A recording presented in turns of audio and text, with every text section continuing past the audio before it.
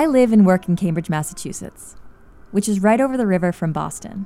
And if you've ever spent any time in Boston, you've probably seen them. Groups of tourists flocking around someone wearing a top hat and tails who's shouting about the Revolutionary War. Historical tours are big in this area. And I'm like 90% sure I've been on one of these tours before, but I can't really remember when. But you get used to them, and you even kind of grow to love them. That's why I was really excited to be on my own personalized version of a historical tour just a few months ago. Well, there's it's sort of a double-edged sword, right? If you are in costume for a tour, everybody's looking at you, and you feel like a famous person because everybody's staring at you. Lots of people are taking pictures without your permission. Lovely. You have the mic to do that for you. So, yeah, exactly. But if you go around as a civilian, you might actually escape unscathed. Yeah. This is Daniel Berger-Jones, and he's one of the founders of Cambridge Historical Tours. I met up with him because I wanted him to tell me about a house. For years, I was telling people that it was that yellow house right there, but it's not. Finally, a lady came out of that gray house right there with the gentleman standing up on the porch. And if we're really lucky, she'll come out again today. She's come out several times in the middle of my tours. Daniel was born to be a tour guide. Where you and I might see a street, he sees an endless string of stories. I don't know if you know about the Pentagon Papers in 1971, but Daniel Ellsberg is basically the first leaker in the United States. Yeah. Like pre-Snowden, pre-Chelsea Manning, he leaked all of the government's intentions in Vietnam, all of the Nixon administration's sort of like, here's all the sinister stuff we're going to do to the press. And apparently after he turned himself in, gave an interview from that porch after posting a $50,000 bail. Let's stand right here on this corner. Unless you guys want to go right up to it here. Why not? Whew. Golly, it's chilly. We were standing in front of number 14 Hilliard Street. The building is sometimes called the Sister House, but Daniel really doesn't know why. I guess I'll start at the beginning. I mean, if you were on my tour and you had no idea, I know you know who they are already, but here's how it would go, something like this. So this was the house of Margaret Waldstein, was her original name, and a guy named Hans Augusto Reyesbach, who changed his... Good pronunciation. Isn't that nice? H.A. Ray is better known as Margaret and H.A. Ray. Margaret and Hans both passed away while living in this house, but they weren't born in Cambridge. They were both born in Hamburg, Germany. Hans in 1898 and Margaret in 1906. They were both German Jews. Hans grew up basically next door to the Hagenbeek Zoo, and he spent a lot of time there, imitating animal noises and sketching, always sketching. Margaret grew up not far away, and the two actually met as children. You mean you knew each other in Germany? We knew each other a little bit in Germany. I knew her when she was a child, at her father's house, and she doesn't remember it. She came sliding down the banisters, and I was standing downstairs with her older sister, and there she came. That's how I met her. This is from a 1966 radio interview with Hans and Margaret. Hans served in the German army during World War I and got a job painting posters after the war ended. He eventually ended up working in Rio de Janeiro selling bathtubs in the 1920s. Meanwhile, Margaret grew up studying art. She also moved to Rio to work as a photographer. That's where they reunited and started their own ad agency. They even became Brazilian citizens. They got married and decided to go to Paris for a short honeymoon, and instead, they ended up living there for 4 years. It was around this time that they wrote their first children's book. We did a book about a giraffe, and the giraffe took 9 little monkeys in, and one of those little monkeys was George. And then a while later, we thought of a book about a monkey, and we did this first Curious George. Never thought of a series. And then over the years, we get so many letters from children saying, what can George do next, and won't you do another book? So then we did another book.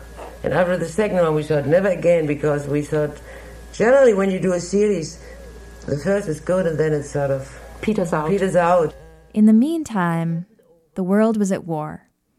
Refugees were pouring into Paris across the north, and in 1940, just a few hours before the Nazis entered the city, Margaret and Hans pedaled out of Paris on handmade bicycles, with the manuscript of the first Curious George book tied to the front. They made it to Portugal by train after selling their bikes at the Spanish border, and then Rio. But later that year, they moved to Greenwich Village in New York. And it wasn't long before they'd struck up a deal with Houghton Mifflin to publish the book they had rescued from Paris. Margaret wrote about the trip later and said, "Among children, we seem to be known as the parents of Curious George. I thought you were monkeys too," said a little boy, who had been eager to meet us, disappointment written all over his face. 20 years later, the couple moved to Cambridge, to 14 Hilliard Street, to the sister house. Hans lived in the house for 14 years until he died at the age of 78. Margaret lived another 19 years. She passed away in 1996 at the age of 90. And from what I understand, it was one of the great losses in Cambridge history. She was well loved on this street. She was, she was the model for Curious George. He modeled the actual monkey. Curious George, the monkey, after her face. And the neighbors flattering. say, I mean, she actually loved it. She relished it. People would recognize her in restaurants in Harvard Square. They'd go up and be like, do I know you from somewhere? And she'd be like, "I'm Curious George," right? She had this funny German accent. She would, take her daily strolls up and down this street. She would come to children's birthday parties and enjoy massive mounds of cake and always bring a basket of stuffed Curious George dolls. Was very active in the community. Was a creative writing professor at Brandeis.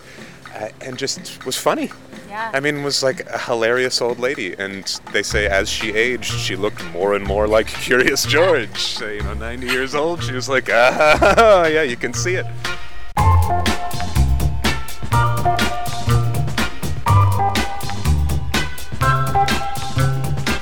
Donna Friedman and Hillel Stavis lived a few houses down, and they were the owners of Wordsworth, a popular bookstore just a few blocks away in the heart of Harvard Square.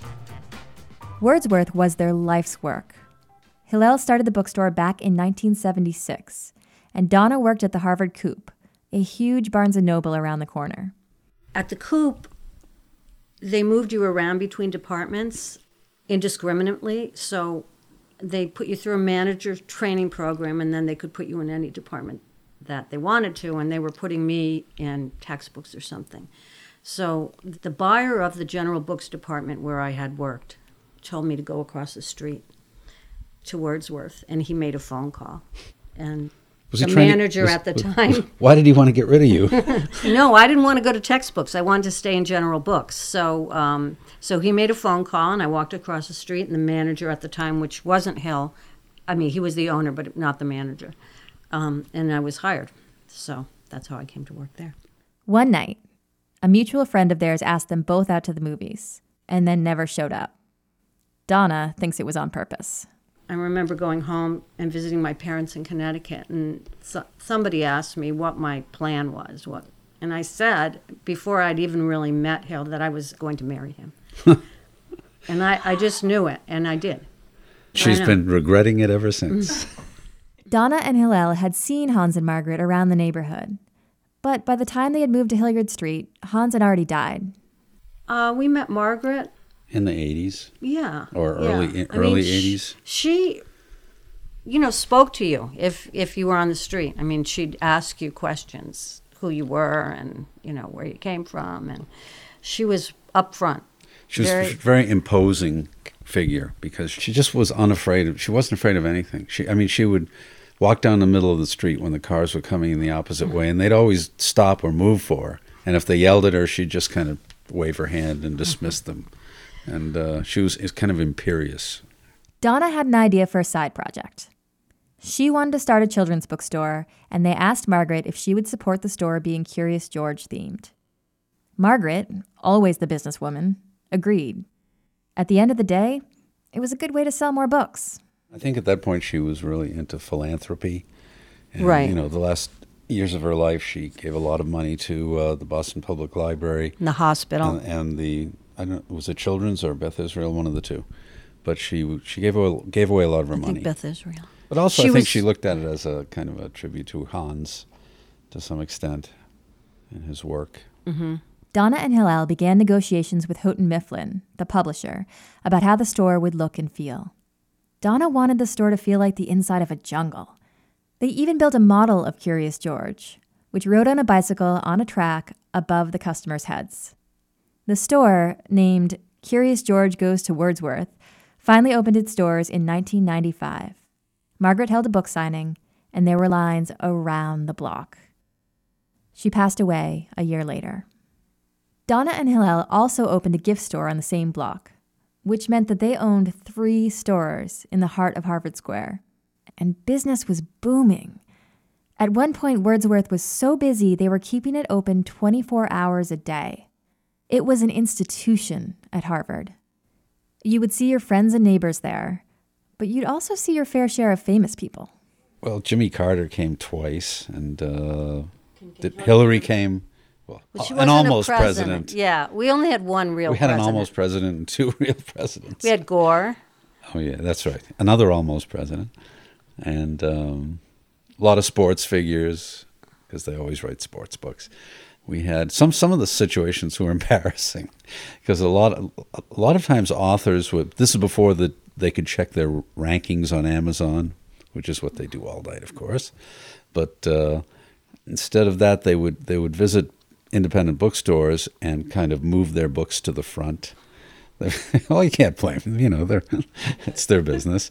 And I remember one author, I think he was a political writer, had took a stack of his books and moved it to the front. And one of our employees said, "Don't do that," he says. And he said, "Why not?" He says, "Because that book is a real dog." He says, "It's not selling at all." And of course, it turned out to be the author. So I got a nasty letter from the publisher saying, "You just insulted one of our best authors." So I had to write a letter of apology. But as it turned out, the employee was right. It wasn't selling very well. Hillel was noticing a trend. People were starting to buy books online. So he approached IBM and bought a computer. It was the size of a refrigerator. They say, "You can't use this in retail." And we said, "Why not? It's a computer." And they said, "Well, it only does things like manage steel plants and things like that." And we said, "Well, let's try it." So they were so amazed that we bought a mini computer for retail that they sold us the computer, but along with the computer came one of those 3-piece suit guys who kind of babysat the computer. He would sit there all day. We didn't really need him, but they were fascinated by what we were doing. Hillel and Donna were one of the first booksellers to get ahead of Amazon and the on-demand book craze. They invented a digital filing system and were one of the first booksellers to go online. But it wasn't enough to keep them around. Harvard Square had finally been discovered as the next trendy neighborhood, and their rent skyrocketed. We really had good policies for people that worked for us. We had, really good health insurance programs and really good 401ks for everybody that worked there. That sucked a lot of money out of, what we could have used for rent. But would we want to do that? We wouldn't have had the loyalty of the people that worked for us. And I don't know. We were good I feel like we were good employers. Yeah, I mean, we had a 38-year run, which wasn't bad. No.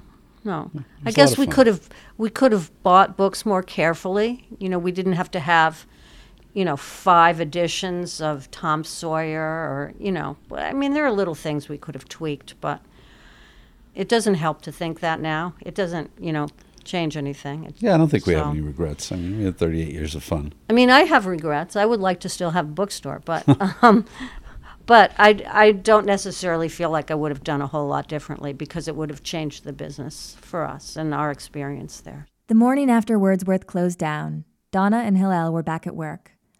Curious George goes to Wordsworth. The store, which had been started as a side project, suddenly seemed a lot more important. They were able to keep the Curious George store open for nearly a decade after Wordsworth. But in 2011, rent and reality caught up. I think the Curious George store was not as disappointing as Wordsworth, because Wordsworth, I founded it and it lasted for many decades.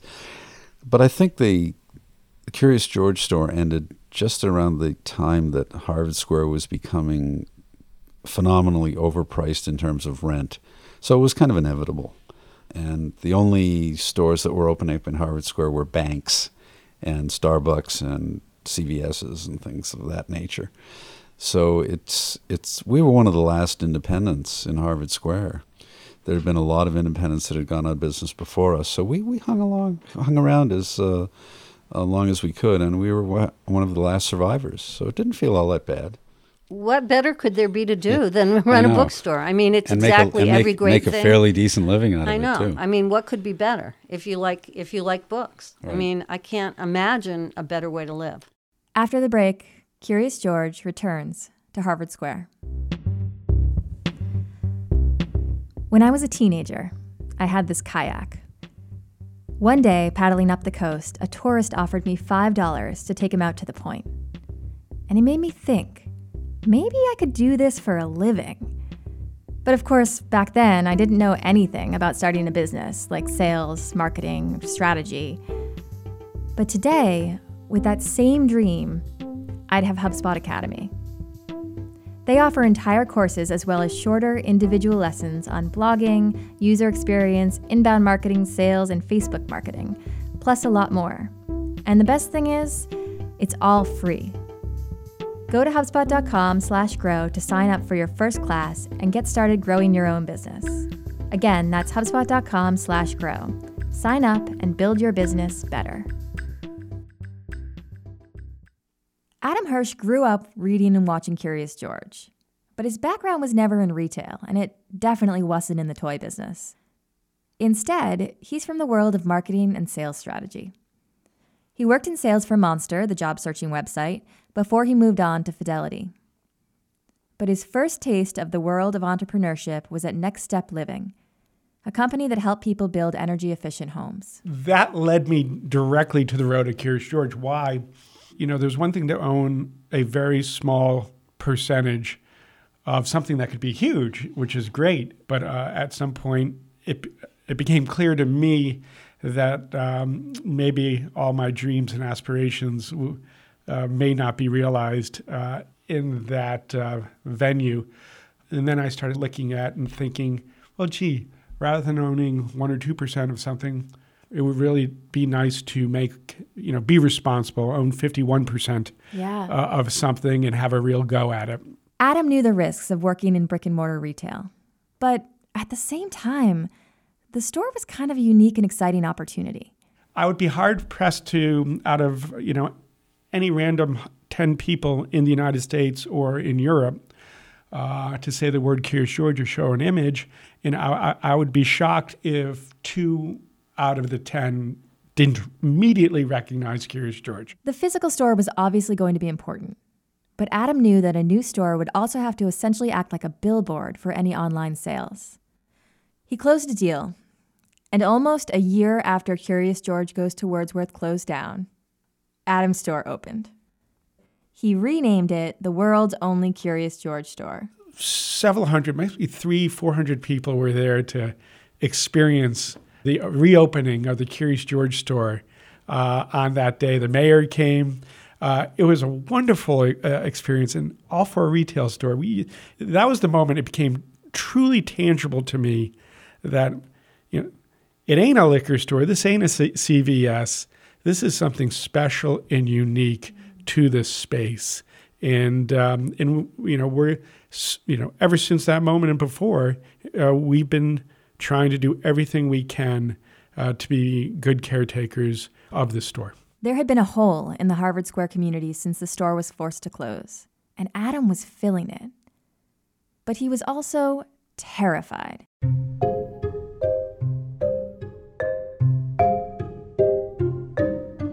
He put a huge amount of money into the store, and he did an enormous amount of fundraising to be able to afford the place. There were a lot of expectations. A few years in, Adam began hearing murmurs that the Dow Family Trust, the company that owned the building, might be looking to sell. Those rumors ended up being true. In 2015, they sold to Equity One. And Equity One was looking to renovate, which meant that once again, the future of the store was in question. There's a couple of things, the way I look at it. One is owning a store in our business model. But at its core, I really felt like I was a caretaker of something more important than me, where I wanted to go with our family. Yeah. I really wanted to figure out how to keep this experience, this Harvard Square special, unique experience for, I was going to say for children, but with the nostalgia for everyone. Right. There in the heart of Harvard Square.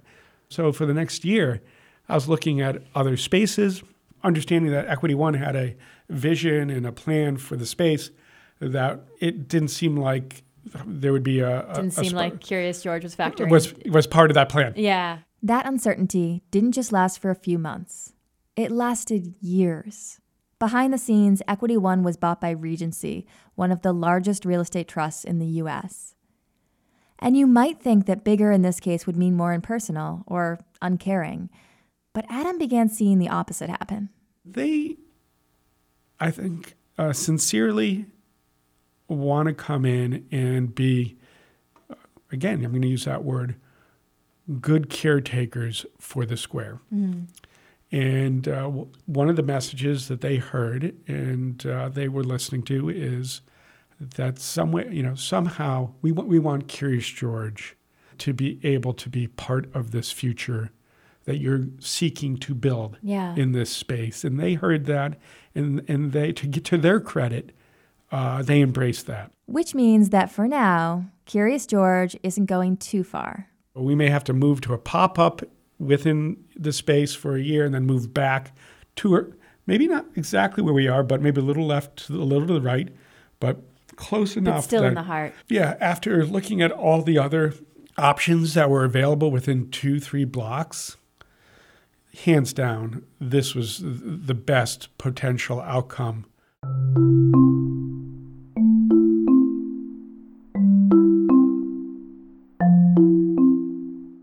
One of the things that stands out to me about Curious George is that from the very start, he's been on the move.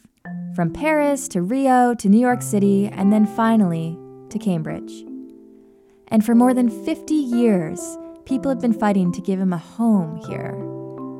For now, his future in Harvard is somewhat certain. That could change in a couple of years, but it's set for now. And that means that the whole point of Curious George, to make kids and adults happy, that gets to live on.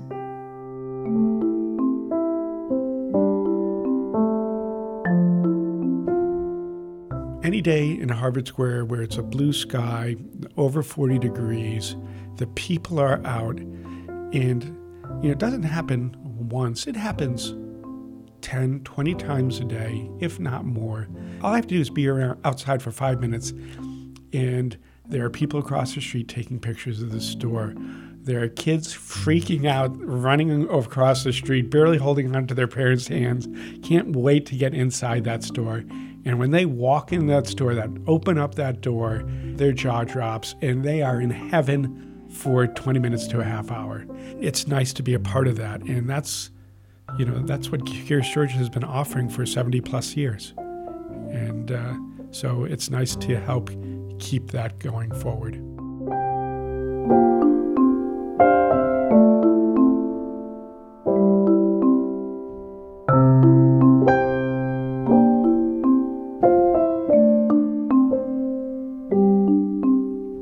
Today's episode was produced by Kieran Peterson. Thanks to Daniel Berger-Jones and the Cambridge Historical Tours. If you're ever in town, I highly recommend seeing what they're up to. A huge thank you to Hillel Stavis, Donna Friedman, and Adam Hirsch, as well as WGBH for the audio of the rays you heard earlier in this episode.